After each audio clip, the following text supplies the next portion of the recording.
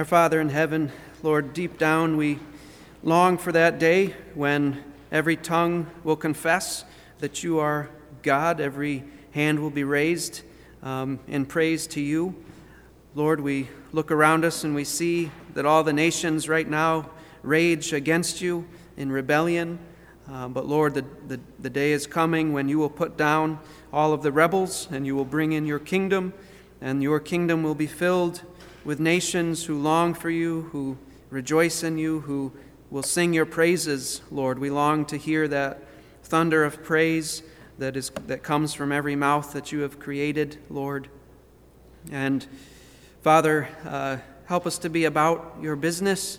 Help us to be endeavoring to fulfill the Great Commission, driven by a desire for you to be glorified, that we want as many voices as there can possibly be to be there that day, hearts that are submitted to you, rejoicing in you, praising you. Lord, help us to bring the gospel to the lost, that they may become a true worshiper, that they may join their voices to that throng that is coming. Father, make us faithful in presenting Christ to those who need him, who need to be saved by him, who need to be ruled by him. And Lord, we pray that your word this morning would continue to equip us to that end. Lord, may you cause us to know you more as a result of looking deeply into your word. And as we gaze upon our Lord, may you transform us more and more into his likeness. Father, may you accomplish that even this morning, we ask. In Jesus' name, amen. We're going to be finishing chapter 12 in the book of Hebrews today. And we're looking at verses 25 through 29 of Hebrews chapter 12. So let me just read that passage for us. It says, "See to it that you do not refuse him who is speaking. For if those did not escape when they refused him who warned them on earth, much less will we escape who turn away from him who warns them from heaven. And his voice shook the earth then, but now he has promised, saying, Yet once more I will shake not only the earth, but also the heaven. This expression, yet once more, denotes the removing of those things which can be shaken, as of created things, so that those things which cannot be shaken may remain. Therefore, since we receive a kingdom which cannot be shaken, let us show gratitude, by which we may offer to God an acceptable service with reverence and awe, for our God is a consuming fire." When that first generation of Israelites were delivered from the land of Egypt, and they had come up to the promised land, you will remember that they sent 12 spies to go and investigate that land and to bring back a report to the people. And keep in mind that God, at this point, had already promised the Israelites that he was going to give them this land as their inheritance, and that he was going to personally go before them and drive out the wicked inhabitants of that land. He guaranteed it. But when those spies came back, 10 of those spies convinced all of the people that the Canaanites and all the other ites in that land were far too strong, and that they actually had no hope of possibly conquering this land and coming into possession of it. They did not believe that God would be faithful to give them the land. They sinfully underestimated him. And when we believe that God is less holy than he says he is, less gracious than he says he is, we, like they, have succumbed to the unbelief of underestimating God. And when we do that, it leads to disastrous consequences, like we saw with the Israelites. We become more prone to sin because we stop believing that God will follow through on his promise to punish sin. We become more prone to forsake Christ because we don't believe that Jesus really is enough for us. And we don't believe that he actually has done enough to save us. And we don't believe that the kingdom he is bringing us to is as glorious as he says it is. We underestimate him. Jesus has saved us from the wrath of Mount Sinai, and he has delivered us into the joy of Mount Zion. And this passage that we're looking at this morning warns us against becoming duped into thinking that the wilderness pastures surrounding Sinai are actually greener than the slopes of Zion. It warns us against exchanging the eternal joy of knowing Jesus for the passing pleasures of sin. This passage is the fifth and final warning of this letter. These verses are the final piece of this long 12-chapter argument that the preacher has been making. And he warns us here to not underestimate our God. And there are two things that he commands us to do in order to avoid falling into the unbelief of underestimating God. And I should mention, you have the outline up there, but Bob Stinson has taken it upon himself to print off papers of the outline, so we should probably have that every week just for future reference, but just wanted to make note of that. And you'll see those two commands that we receive in this passage that we need to do in order to avoid falling into the unbelief of underestimating God. And the first is this, that we must be careful not to refuse God. We see this in verses 25 through 27. He begins in verse 25 by saying, "See to it that you do not refuse him who is speaking." He says, see to it. He's calling us to keep a close watch, to be on the alert over our own souls and over our fellow brothers and sisters in Christ, to see to it that we do not refuse him who is speaking. The preacher, he refers to God as him who is speaking.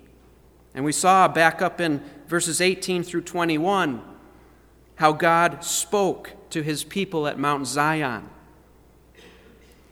He spoke from the midst of that deep darkness and that fire, scaring the living daylights out of the people. But how has God spoken to his people under the new covenant? How is God speaking to us now? Because we're exhorted not to refuse him who is speaking to us. How has he spoken to us believers under the new covenant? Well, you remember chapter 1, verses 1 and 2 says, God, after he spoke long ago to the fathers in the prophets in many portions and in many ways, in these last days has spoken to us in his Son. God has spoken to us in the person of his Son, Jesus. And the preacher is commanding us to be very careful not to refuse this God who has spoken the gospel to us in his Son, Jesus. Now, how do we refuse him? We refuse this God by not humbly trusting in Jesus alone to be our Savior. We refuse him by denying Jesus' absolute authority and lordship over our life. We refuse him by turning away from him in order to pursue our lusts and our idols, just like the Israelites did. But why is it so important that we be careful, that we see to it, that we not refuse this God? And the preacher gives us two reasons. The first reason we find in the rest of verse 25 and verse 26, and it's this, that you cannot escape this God. Verse 25 goes on. He says, "For if those did not escape when they refused him who warned them on earth, much less will we escape who turn away from him who warns from heaven. And his voice shook the earth then, but now he has promised, saying, Yet once more I will shake not only the earth, but also the heaven." Here in these verses, we are directed back to Mount Sinai again. We are to recall the Israelites and what happened to them due to their unbelief, due to their wayward hearts. Do you remember the commitments that the people made to God on 3 different occasions when God made his covenant with them, when he brought them to him on the mountain? Do you remember what they said? They said, all that the Lord has commanded, we will what? Do. We'll do it all. They said it 3 different times.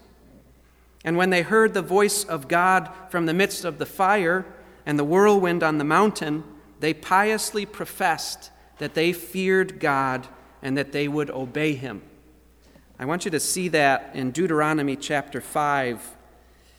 Again, Deuteronomy is the second giving of the law to that second generation of Israelites, where Moses is recounting to this second generation what happened with that first generation that God had brought out of Egypt.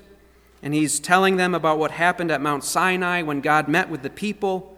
And in chapter 5, he tells about how God declared the 10 commandments. And then when we get to verse 22, Moses reminds this second generation of what their forefathers, how their forefathers responded.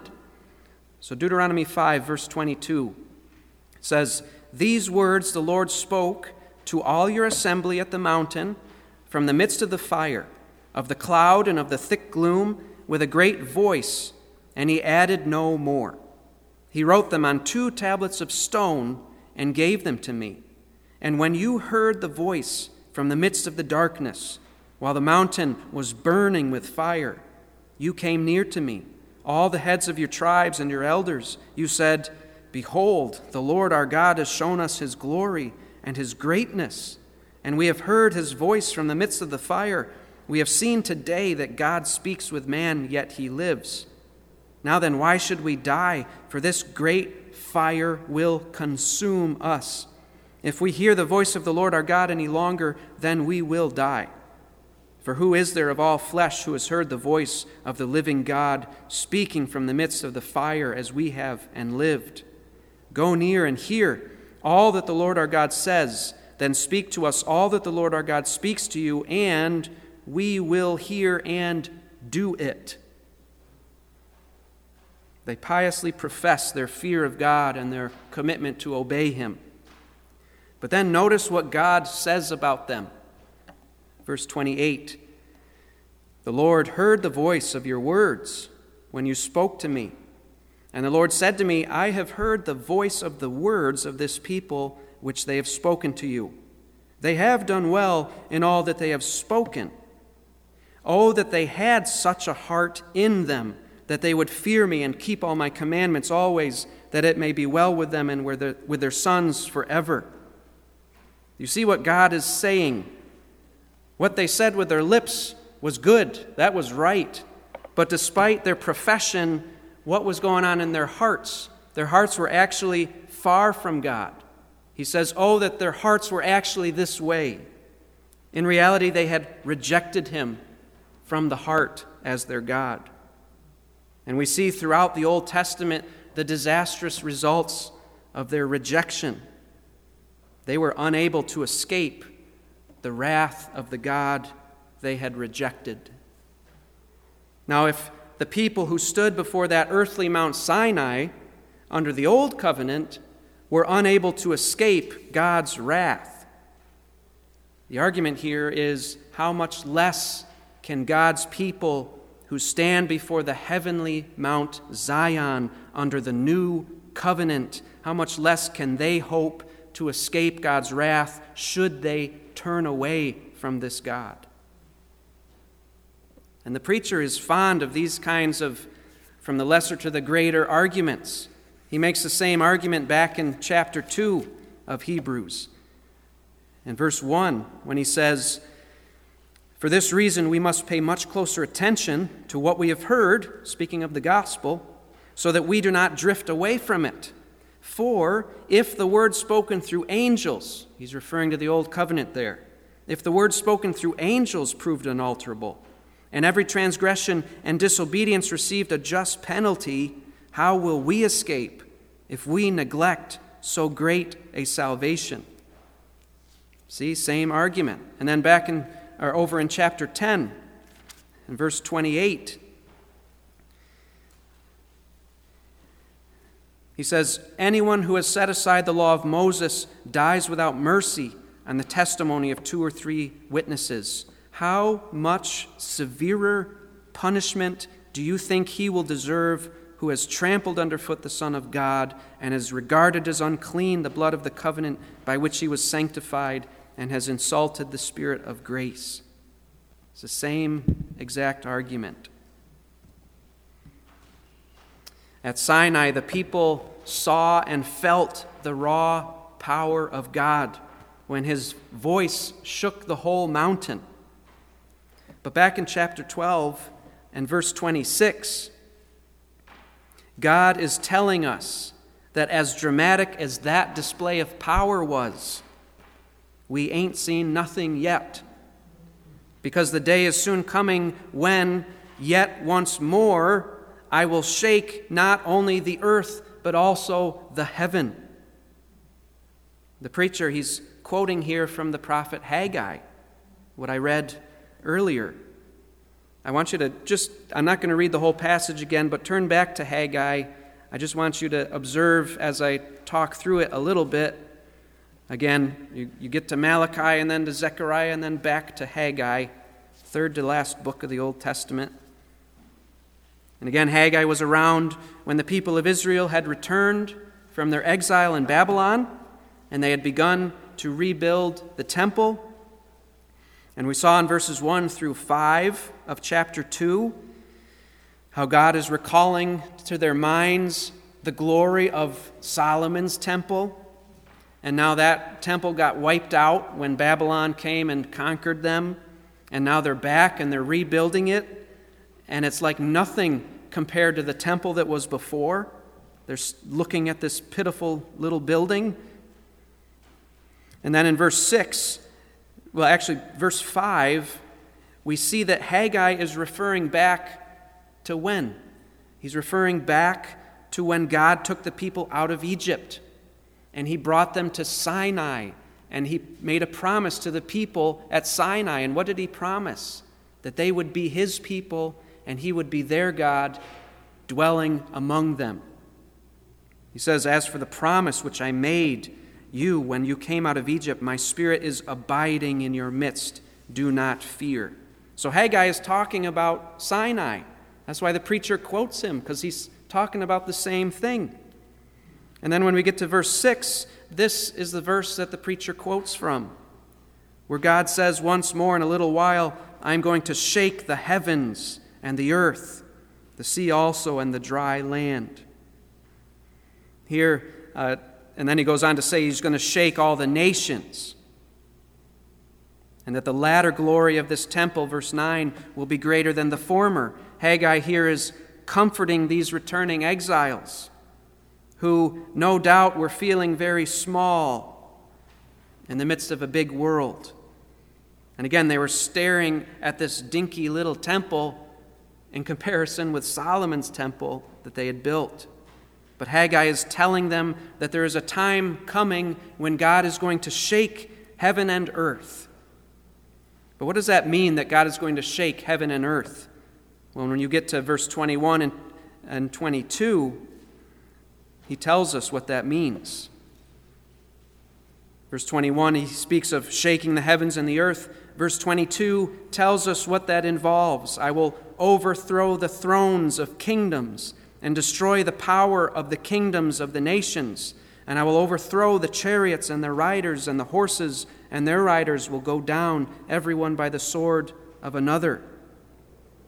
He's saying that he is going to shake the nations. God is going to overthrow the kingdoms of the earth in order to establish his kingdom and dwell among his people like never before. God is assuring his people that his kingdom is coming. And when all this shaking happens, his people are going to be left standing. No nation, no kingdom is going to make it through all of that, but God's people, at the end of it all, they will be there and they will enter into his kingdom. He's assuring this people who've just come from exile that he will do this. Now back to Hebrews chapter 12. What was a word of assurance and Haggai is here turned into a word of warning to us. Because it's only God's people that are going to make it through that shaking. And he's telling us that if we forsake Christ and we throw our lot in with the nations, that we are going to be a part of that shaking. There will be nowhere to run. There will be nowhere to hide, because God is going to tear this whole world apart. The Apostle John, he speaks quite vividly of this great shaking that is going to happen in Revelation chapter 6. Revelation chapter 6 and verse 12. The apostle describes what he sees of this coming day, this day when God is going to shake the whole universe. He says, I looked when he, Jesus, broke the sixth seal, and there was a great earthquake. And the sun became black as sackcloth made of hair, and the whole moon became like blood. And the stars of the sky fell to the earth as a fig tree casts its unripe figs when shaken by a great wind. The sky was split apart like a scroll when it's rolled up, and every mountain and island were moved out of their places. Then the kings of the earth and the great men and the commanders and the rich and the strong and every slave and free man hid themselves in the caves and among the rocks of the mountains. And they said to the mountains and to the rocks, fall on us and hide us from the presence of him who sits on the throne and from the wrath of the Lamb, for the great day of their wrath has come, and who is able to stand? You cannot escape this God. That is why we must see to it. We must be careful not to refuse God. There's a second reason why we must be careful not to refuse God. And the second reason is this: a new world will replace the old. We see this in verse 27. The preacher, he goes on to expound on this quote that he made from Haggai. He says, this expression, yet once more, denotes the removing of those things which can be shaken as of created things, so that those things which cannot be shaken may remain. The second reason why we must be careful to not refuse this God is because this world, this current world that we are living in, will have no place in the world to come. Verse 27 tells us that the purpose of God's shaking the whole universe is to do away with the things of this world, so that the new creation may take its place. I want you to think about this. As the Titanic was sinking, do you think that any of the passengers who found a spot in a lifeboat, do you think any of them actually jumped out of the lifeboat and then swam to the sinking ship in order to get back on it and start rearranging the deck furniture? Of course not. If you were looking for a place to live in the Pacific Northwest in 1979, and you knew that Mount St. Helens was going to erupt the following year, would you have purchased any property at the foot of Mount St. Helens? Of course not. Why not? Because you know that that would be the death of you. You'd go down with the Titanic. You'd get blown out of the sky by Mount St. Helens. So why do we get so allured by this world and the things of this world? 1 John chapter 2, verses 15 to 17 says, do not love the world, nor the things in the world. If anyone loves the world, the love of the Father is not in him. For all that is in the world, the lust of the flesh, and the lust of the eyes, and the boastful pride of life, is not from the Father, but is from the world. The world is passing away, and also its lusts. But the one who does the will of God lives forever. You see the warning here in verse 27. God is going to remove this world. And so if we attach ourselves to this world instead of attaching ourselves to Christ, we are going to get swept away along with the world. So is it any wonder that the preacher commands us to be careful that we do not refuse this God? We must be careful, because if we make a mockery of God and we abandon Christ, you cannot escape him. And we must be careful not to refuse this God and attach ourselves to this world, because this whole world is not going to have a place in the coming kingdom. We must be careful not to refuse this God. But there's one more thing that we need to do in order to avoid falling into the unbelief of underestimating God. And it's this: we must be grateful to God. We must be grateful to God. Verse 28, he says, "Therefore, since we receive a kingdom which cannot be shaken, let us show gratitude, by which we may offer to God an acceptable service with reverence and awe, for our God is a consuming fire." Secondly, the second command here, considering who our God is and what he has given us in Christ Jesus, you must be grateful to this God. In verse 28, the preacher exhorts us. He says, "Let us show gratitude, by which we may offer to God an acceptable service with reverence and awe."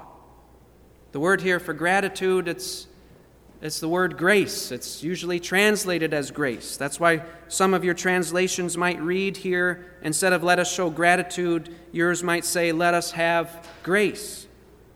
But when this word for grace is stuck into a phrase like this, "let us have grace," it takes on the nuance of not meaning grace, but rather our response to grace, our response to someone's generosity. It's like when you sit down at the dinner table and you say, "Let's say grace." What do you mean by that? Let's respond to God's generosity to us in having provided this meal. Let's say grace. So this is speaking of gratitude. Let us show gratitude. Let us respond appropriately to God's grace. And we're told here in verse 28 that in order to serve God, in order to worship him in an acceptable way, a way that is pleasing to him, we must have gratitude. We must possess an attitude of thankfulness. If you try to serve God or worship God, but you are not being thankful toward him, your service to him is not acceptable to him. If you gave, for instance, someone a very generous gift, and they wrote you a thank you note, and you got it in the mail, that would please you. It feels good to get a thank you, to have someone recognize the generosity that was extended to them. But if you knew that this person wrote that card, grumbling all the while, lamenting the cost of the stamp and the cramp he got in his hand as he was writing out this card, and lamenting the paper cut that he sustained as he licked the envelope, and that by the time he got to the mailbox he was cursing your name, what would you feel about that thank you card? It would be meaningless to you, because you know that that person really did not appreciate your generosity at all. You would rather they just not have sent the card at all. If we are not thankful to God, if we do not reverence him, if we do not stand in awe of him for who he is and what he has done for us, then our worship will be utterly unacceptable to him, whatever we may say with our lips. One of the early church leaders. John Chrysostom, he was alive way back in the 300s. I liked what he said commenting on this passage. He said, quote, "For whatever work a man does with murmuring, he cuts away and loses his reward. As the Israelites, how great a penalty they paid for their murmurings." He goes on to say, "It is not therefore possible to serve him acceptably without a sense of gratitude to him for all things, both for our trials and the alleviations of them. That is, let us utter nothing hasty, nothing disrespectful, but let us humble ourselves that we may be reverential, for this is with reverence and godly fear." Unquote. I wonder, after studying this passage, how much of my service to God will yield no heavenly reward, because my often grumbling heart has turned my quote-unquote good works to wood, hay, and stubble. How much of it will be burned up by God's fiery evaluation because of my murmuring? We must be grateful to God. But the preacher, he has very specific reasons for why we must be grateful to God. And the first reason we saw in verse 28, right at the beginning. He says, "Therefore, since we receive a kingdom which cannot be shaken, let us show gratitude." God, out of his boundless grace, has brought us into his unshakable kingdom. The privilege that we have as being citizens of Christ's kingdom, the blessing that it will be to dwell in this unshakable kingdom for all of eternity, is unfathomable to us. We don't understand how glorious that is going to be. We just can't possibly know what it's going to be like. And that's because that the kingdom that's coming, this unshakable kingdom, is unlike anything we have ever experienced in this world. This world is in a constant state of change and deterioration and degradation. It feels like the whole world is tottering, just waiting for someone just to give it just a little push, and the whole thing will just fall over and break apart. And as believers, we are constantly experiencing loss in this world. Loss of health, loss of loved ones, loss of financial security, loss of confidence in our earthly leaders, loss of friends, loss of the world's respect. We feel this whole world shaking all around us. Our Heavenly Father, as we saw earlier in this chapter, he uses these trials, these losses, to discipline us. That is, to train us not to put our hope in this very shakeable world. 1 Peter chapter 1 and verse 13 says, "Therefore prepare your minds for action, keep sober in spirit, fix your hope completely on the grace to be brought to you when? At the revelation of Jesus Christ," referring to his kingdom, his coming, and the kingdom that he is bringing with him. We are to fix our hope on that, on him, and that unshakable kingdom that he's bringing. Through our trials, through his discipline, through our losses, through his sifting of us, shaking us, he is weaning us from this world. My son has not been weaned yet, so he is screaming for milk. But God is weaning us from this world. But he is bringing us an unshakable kingdom where we will never experience loss ever again. The only thing that we're going to lose in his kingdom is our sin, our grief, and our weakness. We will only ever, in his kingdom, experience the eternal gain and the satisfaction and the joy of spending endless moments knowing and experiencing our infinite God, more and more. We will only experience the gain of offering him acceptable service for all of eternity. Is that not something to be grateful for? If you dwell on this truth that we have been made citizens of an unshakable kingdom, and the day is coming when we are going to be in our God's presence, and we are going to see him with unveiled face, and we are going to be set free from our sin and enabled to serve him perfectly, worship him perfectly forever and ever. And if you set your hope on that, then no matter what trial comes upon your life, you will be able to maintain gratitude to God, because the eternal weight of glory that is coming, you know that it far outstrips any amount of suffering that you will endure in this present world. We're to be grateful to God because we've received an unshakable kingdom. But there's one more reason why we must be grateful to God, and it's in verse 29.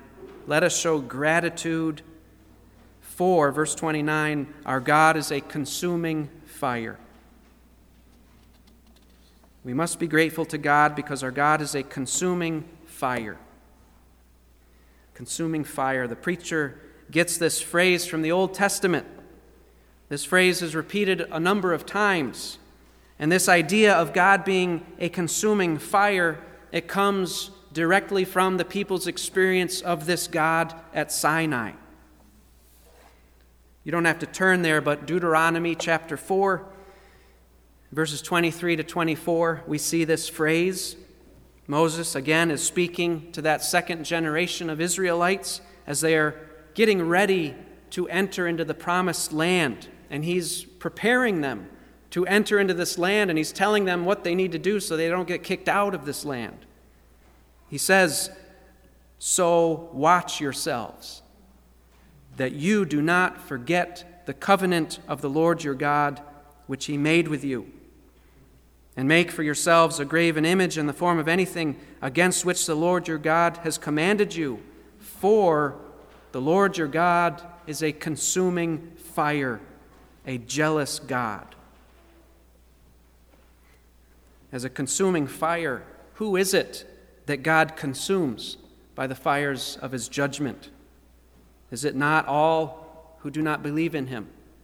Is it not all who turn away from him to pursue idols? And when Moses, in that Deuteronomy 4, verse 23, when he said to the people, "So watch yourselves," is that not what we are being told here in Hebrews chapter 12, verse 25? It says, "See to it that you do not refuse him who is speaking." This command to have gratitude, it's really just one more way to describe persevering in faith. Please follow me here. I'm making a lot of connections in what I'm about to say. To not have gratitude for who God is and what he has done in saving us. To not have gratitude is to follow the example of Esau, ungrateful Esau. To not have gratitude is to despise our birthright as he did. It is to think lightly of Jesus, such that we become willing to choose sin over him. If I stop being grateful for what the Lord has done for me, that means I have totally lost all perspective of how glorious the gift that our Lord has given me is. I have become ungrateful. And when I become willing to choose sin over him, it means my whole view of this unshakable kingdom he has given me is totally warped. It is to stop persevering in faith. To stop being grateful is the same thing as to stop persevering in faith. It's to stop believing what he said. So how do we persevere in faith? How do we keep from falling into the unbelief of underestimating God? We do it by being careful not to refuse our God. We do it by being grateful to God for who he is and what he's done for us in his Son, Jesus Christ. What has Jesus done? We need to remind ourselves every day of this. We forget the gospel. We need to preach it to ourselves every day. What is the gospel? What are we to be thankful for? The Son of God himself became a man, and he died on the cross, paying for all the sins of all who would turn from their sin and put their trust in him as their Lord and Savior. And then he rose from the dead, and he did all of that in order to bring his people into an unshakable kingdom. Do you know that you deserve hell? I deserve to burn in hell forever because of my sin against God, but he, through Christ, has instead brought me into his kingdom and cleansed me so that I can dwell in the midst of the consuming fire with joy and peace forever. That is what Jesus has done. Shouldn't we be grateful for that? That's an understatement. Let us be thankful to him. Let us never stop humbly entrusting ourselves to him. Dear Lord, we thank you for your word. We thank you for this warning to us. Father, we've just finished going through the argument that the preacher has made.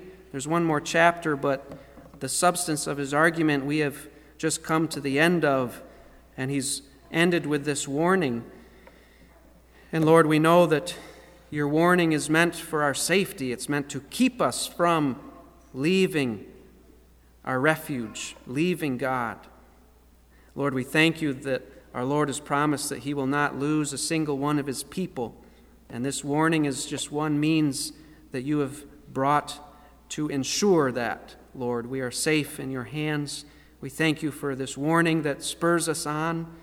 Lord, help us to be careful, to see to it that we do not refuse you who are speaking. Help us to always have humble hearts before you, knowing that you know better than us. Lord, help us always to be grateful to you. Lord, our hearts can be so often slow and grumbling and apathetic. Lord, help us to be faithful to preach the gospel to ourselves, to constantly remind ourselves of who you are, who we are, and how badly we need the Savior that you have sent to save us. And if we are faithfully doing that, we will always be grateful. We will never be without a reason to give thanks, no matter what kind of pain we are being subjected to in this world. We know that in the world to come, there is an eternal weight of glory, and that the sufferings of this world are not even worthy to be compared with the joys of that one. And Lord, if any are here who do not know you, who have not ever been careful to see that they do not refuse you, who have never had any gratitude, real gratitude to you for what you've done, have never surrendered their life to you, have never recognized that you died for us so that we might live not for ourselves but for you, Lord, may you draw them into your unshakable kingdom. We pray in Jesus' name, amen.